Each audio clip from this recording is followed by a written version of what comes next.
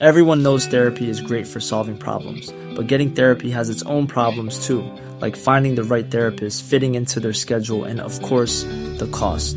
Well, BetterHelp can solve those problems. It's totally online and built around your schedule. It's surprisingly affordable too. Connect with a credentialed therapist by phone, video, or online chat, all from the comfort of your home.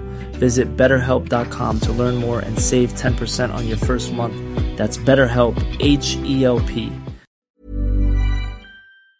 Vietnam shames our ruling class.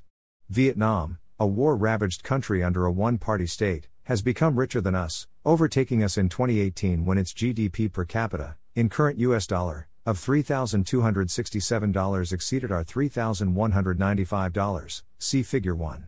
It is quickly pulling away from us. The gap between Vietnam's GDP per capita in 2022 of $4,164 and our $3,499 has even been widened, from just $73 million in 2018 to last year's $665 million. From being the third richest country in Southeast Asia in 1973, after Singapore and Malaysia, we're now at nearly rock bottom, richer only than Cambodia and Myanmar. That may not be news to professional economists. But for me, it was. I was just about to write in a column, unlike us, Vietnam, a country poorer than us, could spend hundreds of millions of dollars to fortify their claimed islands in the South China Sea. I decided to check that claim. I was shocked. Vietnam, devastated in a 25-year war with the US, is now better off than us? How on earth could that happen? Vietnam again shocked me. When researching our terrible rice situation, I found that for the past several years, it has supplied over half of our sugar, and so far this year, 90% of our rice is imported from that country. And to think it was the Philippines that started the Green Revolution in the 1970s that vastly increased crop yields. How could it produce so much rice when Vietnam has 800,000 unexploded US bombs lying around there?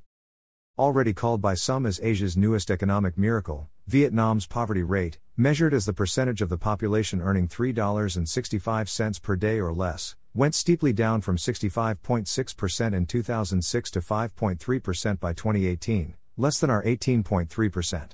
See Figure 2. Despite our high English proficiency, ranked 22nd among 111 countries, compared to Vietnam, ranked 60, one major factor that should make us a more attractive site for foreign investors, overseas capital inflow to Vietnam has boomed, its level overtaking us in 2003. Total direct investment inflows to Vietnam from 1998 to 2021 totaled $182 billion, nearly double the $97 billion we received in the same period. See Figure 3. Most commentators attribute Vietnam's spectacular growth to its so-called Doi Moi, open door, reform program started in 1986 that involved shifting the country from a centrally planned economy to a market-oriented one. The policy also involved the privatization of state-owned firms that dominated the economy and opening it up to foreign investments.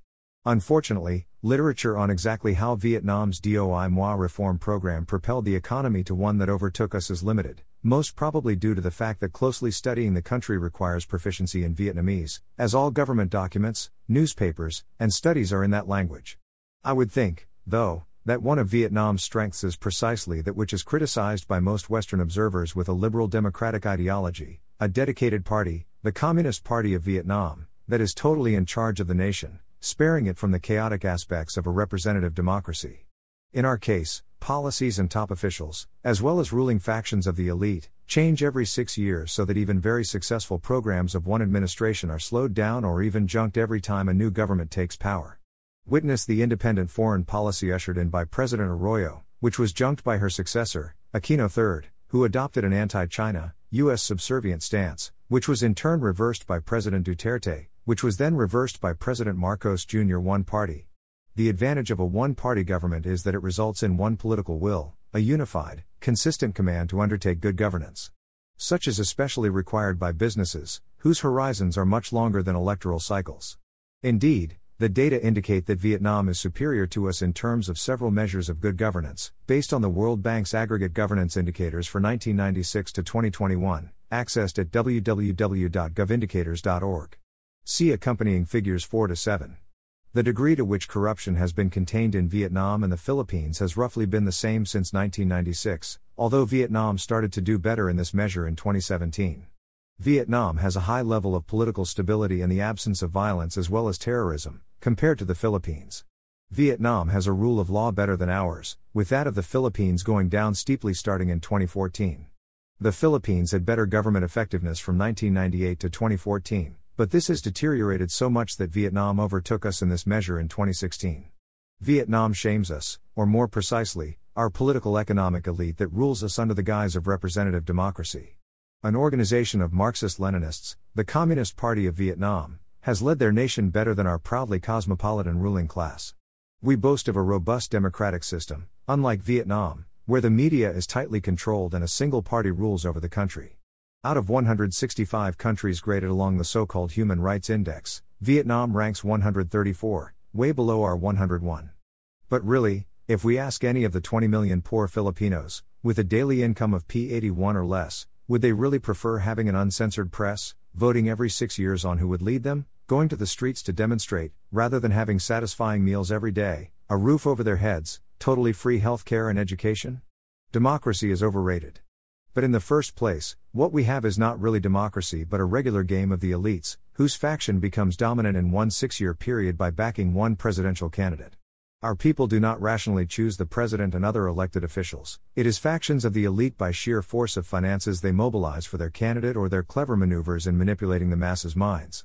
Vietnam does not have tycoons with 100 malls spread throughout the archipelago and abroad competing with those in the US, the richest country in the world, magnates who are among the biggest port operators in the world, ultra-billionaires with posh properties and condominiums now owning a substantial portion of Singapore's biggest sovereign fund, Temasek, a magnate whose $1 billion annual profits from power and telecom firms are remitted to an Indonesian tycoon based in Hong Kong, or a nabob who has become so rich he has even bought the biggest vineyards in Europe, and world-renowned brandy and whiskey brands.